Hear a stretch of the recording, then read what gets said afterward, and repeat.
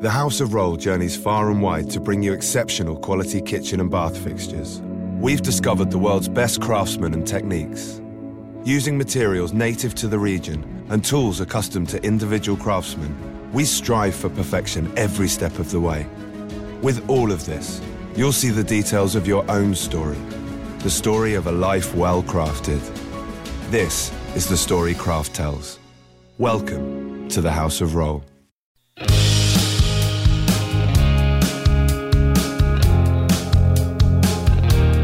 The promise of America is being squandered.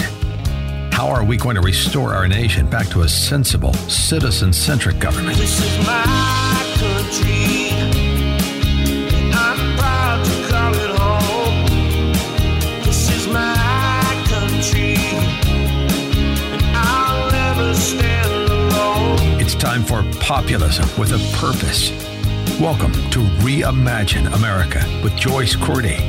Joyce is a businesswoman, not a politician, and she's here to offer pragmatic, possible, and post-partisan solutions for the 21st century. This is my country, from sea to shining sea. Now, your host for Reimagine America, Joyce Cordy.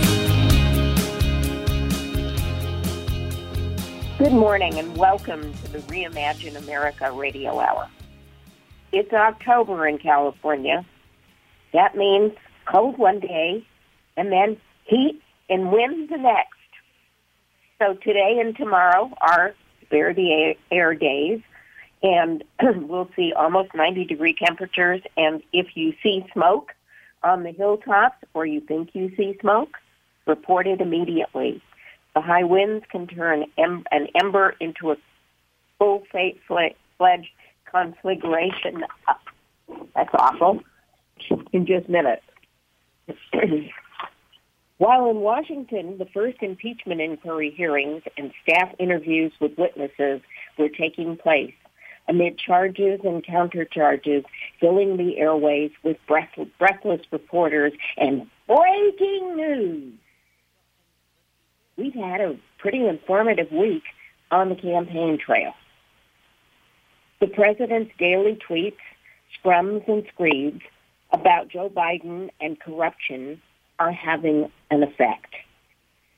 Joe came in fourth in the September fundraising numbers behind Elizabeth, Bernie, and Pete. Yes, fourth. It's not that the Democrats believe the allegations from President Trump. It's that many, many Democratic donors see them as a sign of what's to come, thus piercing Joe Biden's bubble of invincibility and inevitability as the guy who can beat Trump. And that patina of corruption that Trump is trying to brush Biden with is the subject of most of today's conversation. Biden is only 2 years younger than Bernie Sanders and 5 years older than Trump. Age is a factor that some of his supporters must also reckon with.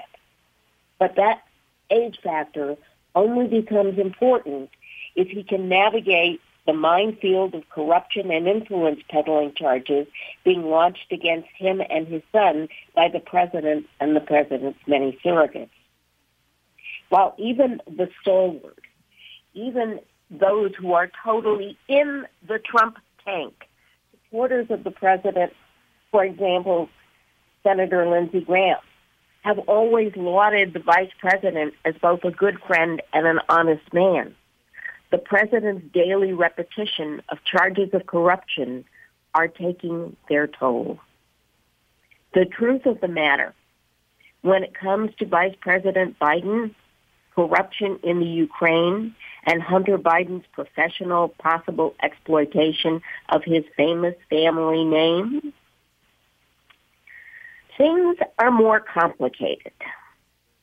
And let's try and take a few minutes to unravel some of that complication and look at the larger implications. Yes, Vice President Biden did threaten to withhold over $1 billion in aid to Ukraine if the Ukrainian parliament did not fire the notoriously corrupt public prosecutor Shokin. Biden carried the big stick. You know, the United States is a very big part of the International Monetary Fund, who was providing those funds. Biden did carry a big stick, but he was acting at the behest of anti-corruption forces in Ukraine, as well as the Congress, White House, and State Department of the United States. In other words, the removal of that very corrupt and provenly corrupt general prosecutor in Ukraine was a condition that Congress had laid on the aid. So Congress and the International Monetary Fund and other international organizations who were part of that billion-dollar aid package wanted to remove this very corrupt person who was a holdover from the previous administration where the president had to flee to Russia. So that was the condition there. Okay. And the $1 billion was also a signal to Balkan NATO members, Estonia, Finland, etc., who were anxious, very anxious about the commitment of their big partners in NATO after the outrageous Russian annexation of the Crimea. So the charge that the Ukrainian parliament made at the time of Shokin's firing was that he had not been aggressive enough. He had not been investigating potential corruption at Burisma Holdings, that he had not, in fact, gone after that gas company that Hunter Biden would later be associated with. Biden, the IMF, Congress, which appropriates the International Monetary Fund funding, okay, you didn't know that, did you? That's the U.S. taxpayer money. And others feared that if Shokin was in office, U.S. and other nations' tax dollars would find their way into the pockets of notorious Ukrainian oligarchs. Shokin had investigated the Burisma, and I'm sure I'm fracturing that. I don't speak Ukrainian or Russian. Shokin had investigated that company concerning some special permits the company had received during the prior pro-Russian government. In other words, every permit during the pro-Russian government period carried two surcharges. One surcharge was for the oligarchs in the Ukraine, and one went directly to our old friend, President Putin. So it was true that there were some special permits, but that period was while a Russian surrogate was sitting in the presidency of the Ukraine, and that was in 2010 and 2012. When Hunter Biden joined the board in 2014, there was no investigation underway, according to the National Anti-Corruption Bureau of Ukraine, which is a global partner of the FBI. All that said, all those facts laid down about who, when, and why, Hunter Biden did not get paid $50,000 a month to sit on a board of directors seat because he was the best lawyer in Washington, D.C. He does have a good reputation as a lawyer, despite his personal history, but let's not kid ourselves here. Hunter Biden's value was in his proximity and access, or at least his perceived proximity and access. Joe Biden has said they never talked about the details of what Hunter's work on the board of directors was. And that could be true. You know, board of directors notes are not all that exciting most of the time. It's kind of, in the business world, a sort of a penalty to have to read the minutes of most board meetings. It's a lot of legalistic stuff. Although the purpose of the board is to provide oversight and keep the management of a particular company on the straight and narrow and work with them on strategic direction. Again, Biden is a lawyer. So I'm not kidding myself. It's possible they never discussed it. I doubt it. But we don't know what those discussions were, and they didn't influence U.S. policy in any way that we can discern. And certainly a lot of people have looked. In China, the other question of the week, Hunter Biden is part of a group that is trying to raise Chinese venture capital to invest outside of China.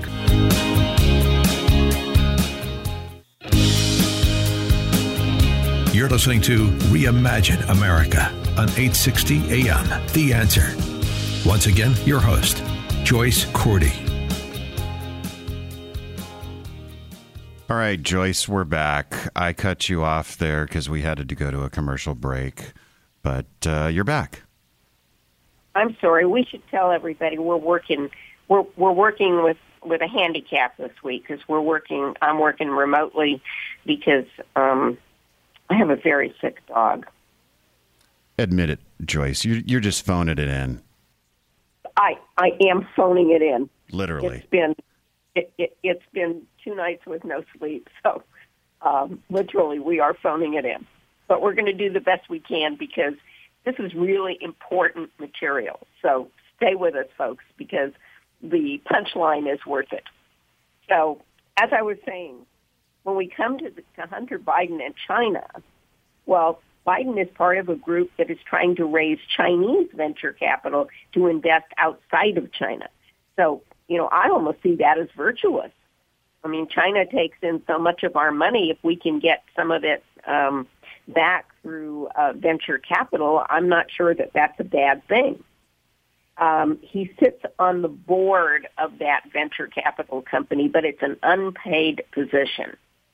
And there is absolutely nothing illegal. And as I said, it could even if you're taking money out of China and using it for virtuous purposes in either the developing world or even here in the USA, I'm not sure that that's a bad thing. But the fund, that particular fund, which has never paid out any money to any of the investors, and Biden owns, so this is one of the reasons he sits on the board, is that he owns 10% of the fund, which he purchased himself for about $500,000, $450,000 and change. But until that fund is dissolved and cashed out, we won't know if Hunter Biden made or lost money on that particular investment. The way venture funds work is a lot of the companies that a venture fund invests in lose money. And you have to have one big winner or all the investors actually lose money. So you never know in these VC funds, unless there's one big whale, whether or not you're actually going to get your money back, which is a reason why I wonder why public pension funds get invested in venture capital. But that's a subject for a different day when we have less confusing news to deal with. So, again, none of this is illegal.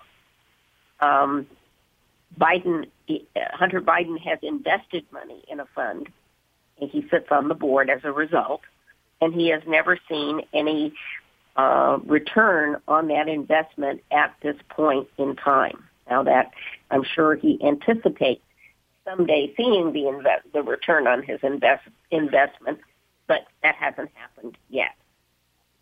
So let's take a step back. Heavens to Murgatroyd. Since when have access and proximity not been peddled by our first families? It's hard to forget Billy Carter and his dubious adventures in Libyan oil, which brought a Senate rebuke of President Carter shortly before the 1980 election. While the Senate found that Billy's misadventures had no impact on U.S. policy, they rebuked the president for not keeping a tighter rein on his younger brother. And I think it is fair for voters to, in the Ukrainian situation, say, Joe Biden, why didn't you keep a tighter rein on your son? I think that's a fair question. Just as the Senate asked that question of President Carter almost 40 years ago now. And who among us who can admit to remembering 1980,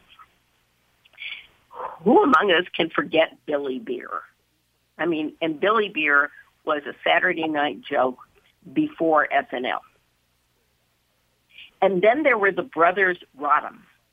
You, who is a lawyer, and Tony, who was a college dropout, who ended up married to the now retired California Senator Barbara Boxer's daughter, and then through that connection worked for the Democratic Party. Well, the Rodham brothers' specialty was mostly in influence peddling. They started around the first Clinton inauguration selling access to the Clintons at various inaugural functions.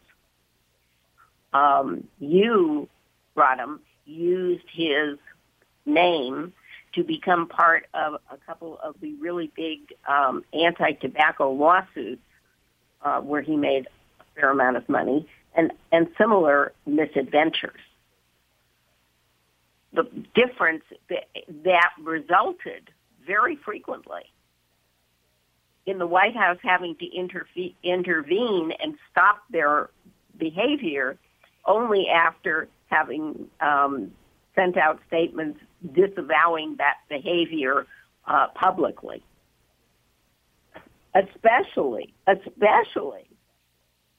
when the two brothers got together with a person in the Republic of Georgia who turned out to be the arch enemy of the recognized president of the country of Georgia, the Republic of Georgia, which is another former Soviet satellite that is suffering still as we speak from onslaughts and attempts by the Russians to take pieces of their territory. But I digress. Back when the Rodhams were part of the Clinton entourage, they got involved in an effort to sell a monopoly of hazelnuts in the Republic of Georgia, and hazelnuts in Eastern Europe are quite a delicacy, and that one caused a major White House kerfuffle at the time. And then there is Chelsea Clinton. Chelsea Clinton's first job out of graduate school is another great example of the importance of proximity. A first-year salary of $125,000 at McKinsey & Company in 2016 for someone with no work experience, no business degree, no background in business, economics, or statistics might raise some eyebrows, although they do pay their incoming class about that today. But in 2003, that was the salary of a very senior consulting professional. I know because I was one. And, I mean, our mouths were hanging open when we read what McKinsey was paying her. What was McKinsey interested in? They weren't interested in what Chelsea Clinton had learned at Oxford. Nah. What they wanted to know was who she knew. And nobody at the time made any bones about it. Or have we forgotten about the Clinton Foundation, which made the Clintons mega millionaires? I mean, remember the famous quote from Hillary when we left the White House, we were dead broke? I mean, somebody else paid the mortgage on the house and Chappaqua quit one of their donors. I mean, they were dead broke, and And the Clinton Foundation, now defunct, most of it's now defunct, made them very, very rich people. The Bushes and the Obamas were more conscious of the appearance of impropriety. That may be because politics is a five-generation, as Laura Bush says, business for the Bushes. There was, of course, the revelation of a no-contest drunk driving conviction when George W. was in college that came out just before the election. And then the Bush daughters did get caught in a bar with fake IDs, which was handled by the geographically closest relative at the time, their grandmother, Barbara, also known in the family as the enforcer. There was no repetition of that sort of behavior. And I'm going to have to be the enforcer here at this juncture, Joyce, because we need to go to a break. Oh, okay. I was just getting to the Obamas and their sins. Well, let's do that on the other side of this break. More on the Obamas and their sins. Okay.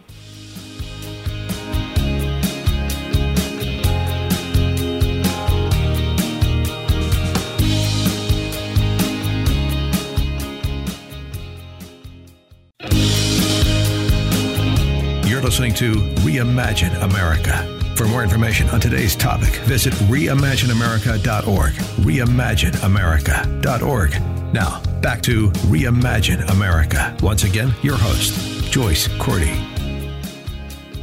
And we're back to talk about the Obama sins. Well, there was a big kerfuffle when Barack Obama found the time to pen and then publish yet another book while he was in the White House that made several $1 million, through purchases by individuals like you and me.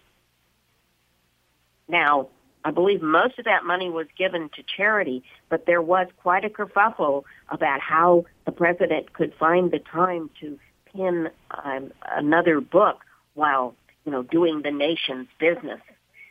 And then, of course, there was the scandal that Obama was upstaged at an NCAA tournament by his brother-in-law, who's the basketball coach at Oregon State. But it would be hard to deny. It would be hard to deny that Jenna Bush Hager got her foot in the door at NBC because of who she was, and that she has made the most of that opportunity. The same could be said of Meghan McCain or Abby Huntsman.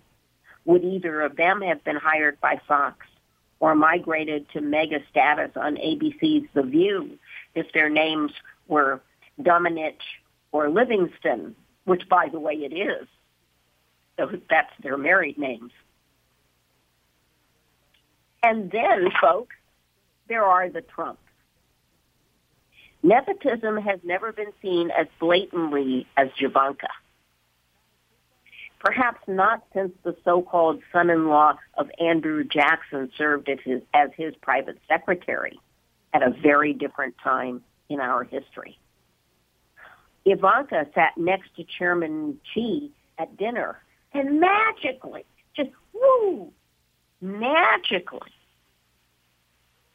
several highly sought-after and difficult, elusive Chinese patents appeared at the company that bears her name.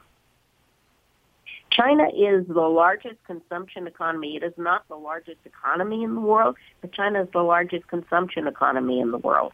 That means those patents are worth hundreds of millions of dollars, most of it, generated within China. Do you want to know how tough it is to get patent protection in China? The kind of protection that Ivanka has? Apple went to court in China to protect just their logo, not even their patents, just their logo, and they lost. And you can read more about that case at reimagineamerica.org. You just do a search on Apple.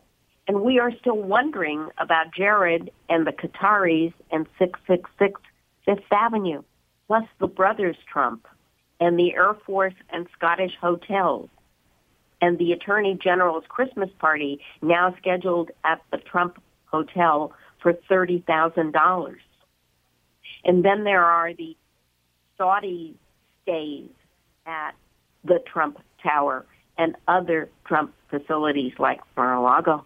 Just saying, folks, people who live in glass houses should be careful where they cast stones. So all of this adds up. All these facts about proximity add up to one simple fact.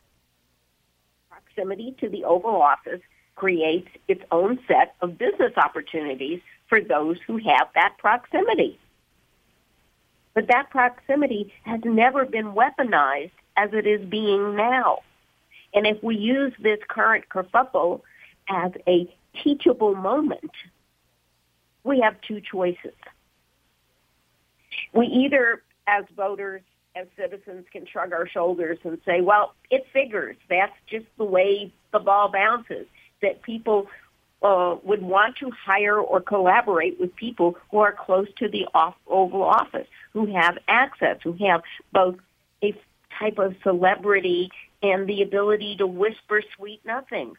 Or we say, if it's out of bounds for Hunter Biden to pursue business opportunities in the Ukraine and China, while his father was vice president, or in the case of China, after his father left the executive office. If the answer to that question is yes, then it is equally unacceptable for Ivanka to pursue lucrative patents for a business she pretends not to own, while conducting official government business with the Chinese government. Next, we have to ask about what about Hunter Biden's investment since his father left government service in January of 2017? Does Hunter Biden have a right to make a living? He's a lawyer. His father was vice president of the United States and is a very well-liked person on both sides of the aisle. That makes him a Washington insider, a valuable commodity for any company. It's all about it's less about what you know than who you know. And that is true. Most of you listening to this podcast or radio show know that in your own careers, it's been more important who you knew than what you knew. And so does Hunter Biden at this point, as a lawyer and as a person who then takes the money he makes as a lawyer and invests it, does he have a right to make a living? Because his father was vice president. Does he in 2019, did he in 2017 or in 2014 have a right to make a living? Is his right any less than Bill Barr's son, who is working at the White House? So, I don't ask that to cast aspersion on Bill Barr's son, who may be a fabulous lawyer, probably is. His father has a reputation as a fabulous lawyer. The politics that get sticky with him and how he uses his administrative position, not his legal mind. So, again, does Hunter Biden have a right to make a living? Is that right any less than Bill Barr's son, who is working at the White House? I ask it again because you see how messy all this gets. Are these the points? Are these the points on which you, as a voter, want to wage the 2020 presidential campaign? Are these the issues that you, as an American, want our allies and adversaries to watch play out while laughing at us up their sleeves? I don't. I think there are far more important issues before the country, and I hope you agree. I think we need to wage this campaign about both quality of life, the national security of the individual in this country, the national security of all of us, and that includes economic security. So at some point, we're going to have to talk about debt and deficits and other things. But right this moment, speaking of telling it straight, Bernie Sanders had a heart attack this past Tuesday. much as his wife and their spokespeople tried to dance around that fact, it is a fact. And while I wish Bernie a speedy recovery, I wonder if this should not be the moment of reflection for a 78-year-old man who's reluctant to release his health records. Yeah, I think he should definitely. If I was Bernie, I'd call it quits. I mean, that's life you're talking about there. Like he needs to relax, hang out with the grandkids. Well, it does. I think he does have some of those. But it's when you just think about campaigning for the presidency. There are a couple of big words that begin with E that are involved in a run for the presidency. One of them is ego. That's the most important from the inside of, from Bernie's insides is ego. And you know what? You don't run for president if you do not have an ego. If you don't believe that, and I'm going to put quotes around this now, I'm not saying you have to have the belief that I and I alone have the answers to the same set of intractable issues that have plagued every president since the 1970s. You really have to believe that, and Bernie does. But you also have to have a lot of energy, and Bernie has shown less and less of that. It takes even more energy to be truly an effective president. And the toll is that the presidency, if you do it well, if you're in the Oval Office and you're on Air Force One and you're dealing with, life and death crises in a serious way. All right, got to go to a break. We'll be right back with more.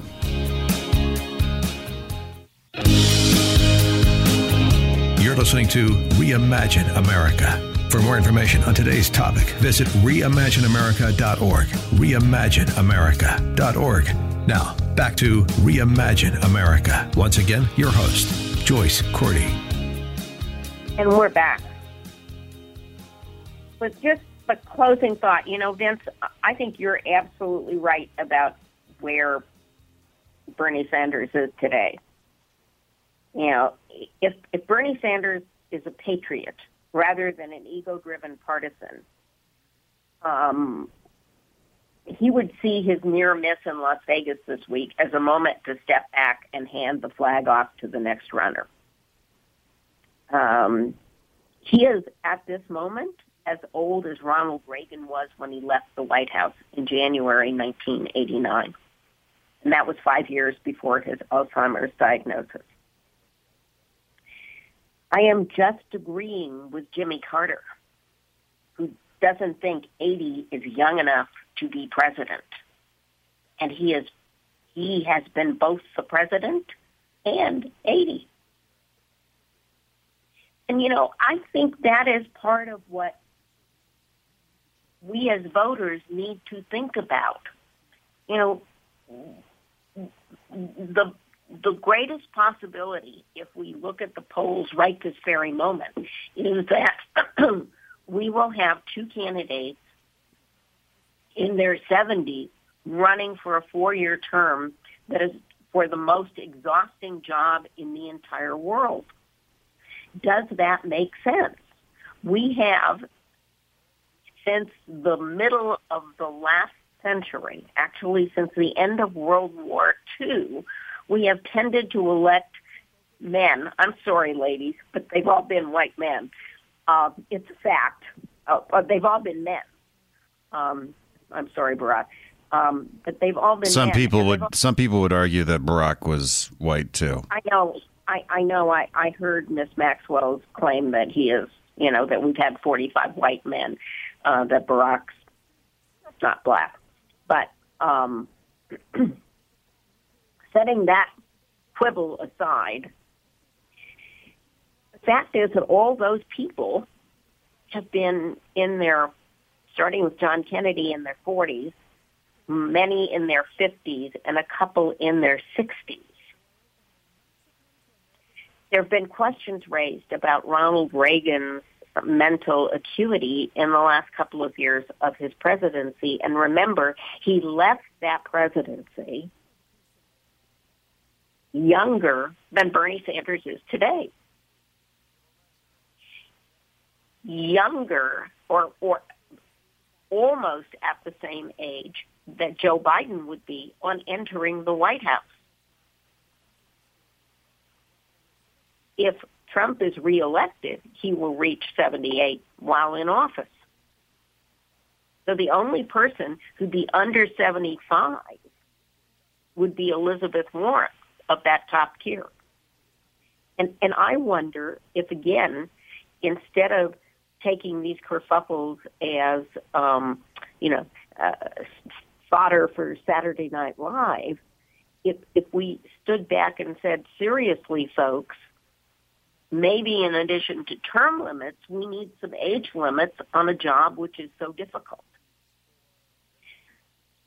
Maybe we're all, or the media is creating these inevitable figures while ignoring, at least in the Democratic nomination contest, a number of very able people in their 50s who can't get beyond 2% in the polls.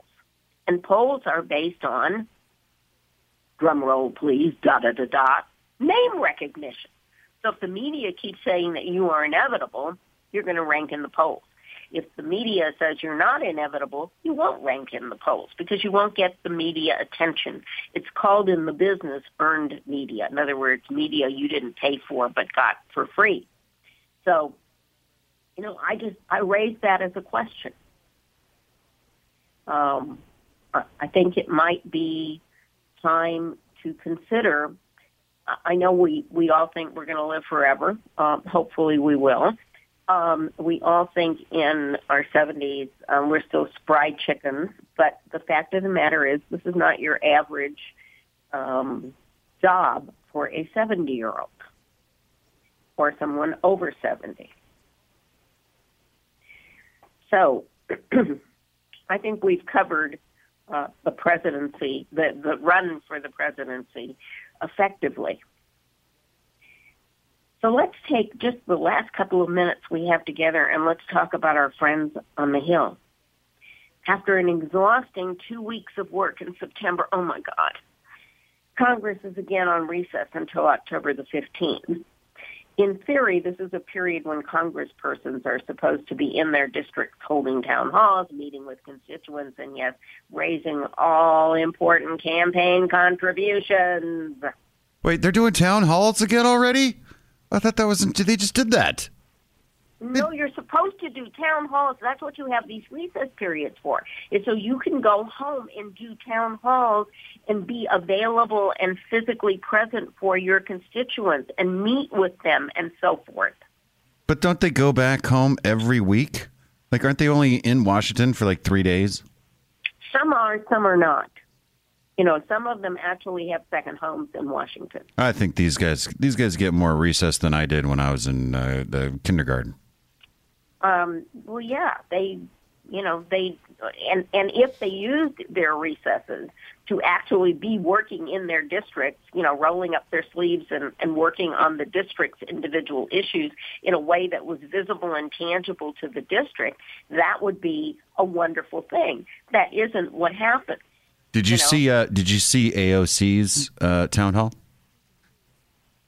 The one in which the woman said, we need to eat babies to save the planet. Eat our babies? Yeah, we need to eat all the children in order to save the planet.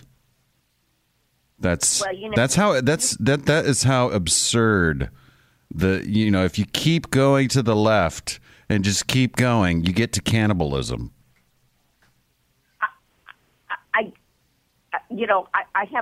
I didn't raise that issue in thinking about about scripting out today's discussion. I mean, you make an excellent point that this woman was actually recorded saying this, and AOC's reaction was not horror. But the far left is crazy, and again, we have to be careful as conservatives, as centrists, as people who want to see, fact-based improvements in the quality of our individual lives brought on by good governing policy, I think you got to ignore the kind of that kind of crazy. Now, she's in a way she's absolutely right, and we've talked about it on this program that the human population is the basic problem in the climate change equation because of the amount of CO2 that we produce and that our attendant lifestyle produces. But eating our babies is not the way to get there. Just so we're all clear on that. Cannibalism is not going to save the planet. And clearly that woman has issues that are beyond the scope of this program. But it is a great point that is as far left as the left goes. And you know what? That if we come full circle right here, why is Donald Trump so busy tearing down Joe Biden every day? Because while I think Joe Biden is too old to be president, Joe is another guy who needs to enjoy his grandchildren, and boy, does he have a passel of them. And he is a reluctant warrior because he looked at a field in which the top three candidates were so far left that they are in a general election going to struggle with electability. I mean, Elizabeth Warren has as many skeletons in her closet as does, nobody has that many skeletons. I'm going to take that back. Hillary Clinton does definitely have the biggest walk-in closet of skeletons. But Elizabeth Warren's path to her current position in the Senate and her current position atop the presidential polls is just full of fodder. And we'll be right back. You're listening to Reimagine America. For more information on today's topic, visit reimagineamerica.org. reimagineamerica.org. Now, back to Reimagine America. Once again, your host, Joyce Cordy. And when Vince, pointed out to me that we had to pay the bills, I was saying there are enough skeletons in Elizabeth Warren's closet as well. So, I think Democratic voters have to take a deep breath on the subject of age, on the subject of influence peddling, on a lot of subjects, and maybe reshuffle their deck before the primaries begin. But then, that's their problem, not yours and mine. Well, who the nominee is will become our problem. But right now, it's the Democrats' problem. So my point was they should be holding town halls. Now, my Congresswoman, Anna Eshoo, did hold 3 telephone town halls last week while she was in Washington. But I went back and I read her weekly newsletter. And she has no public events at all in the district in the next 2 weeks. I know they say they're taking the break for the High Holy Days, but let me tell you, the High Holy Days, one's behind us, 2 are in the middle of this week. It takes 24 hours out of that entire cycle. And then there is Columbus Day. But in the meantime, what I did not hear in these last seconds we have, what I didn't hear on those town halls was a lot of talk about impeachment. What I heard about was a lot of talk about the cost of health care, unaffordable, drugs, drug safety and drug pricing, and gun safety, kindergarten parents who were in tears about the fact that their kids, their babies, had to go through their first active shooter drill as kindergartners. That's a problem that our Congress needs to be focused on fixing with our president. That's not about influence peddling. That's about saving lives and making children feel safe in their classrooms. If you want to learn more about some of the topics we've discussed today or listen to a podcast of this program, please go to ricochet.com or reimagineamerica.org. I know what interests me, but it's more important what interests you. So if you've got a question or a topic that you'd like me to cover, send me an email at joyce@reimagineamerica.org. In addition, you can find me on Facebook at Reimagine-America or Joyce Cordy on Twitter or Reimagine Radio on Twitter. Reimagine is independent and nonprofit. If you appreciate our independent, results-oriented, post-political voice, please consider making a small donation at reimagineamerica.org. And on that note, have a wonderful Sunday and a great week, and we'll talk again next week. Subscribe to the Reimagine America podcast at reimagineamerica.org and ricochet.com. Email Joyce at Joyce@Reimagine America Radio. Follow her on Twitter at Joyce Cordy, all one word, and you can follow the show at Reimagine Radio. This has been Reimagine America with Joyce Cordy. Take a minute now and go to www.reimagineamerica.org. Join the forum, donate, tell others, and sign up to receive future podcasts. That's reimagineamerica.org. And join us again next week for Reimagine America.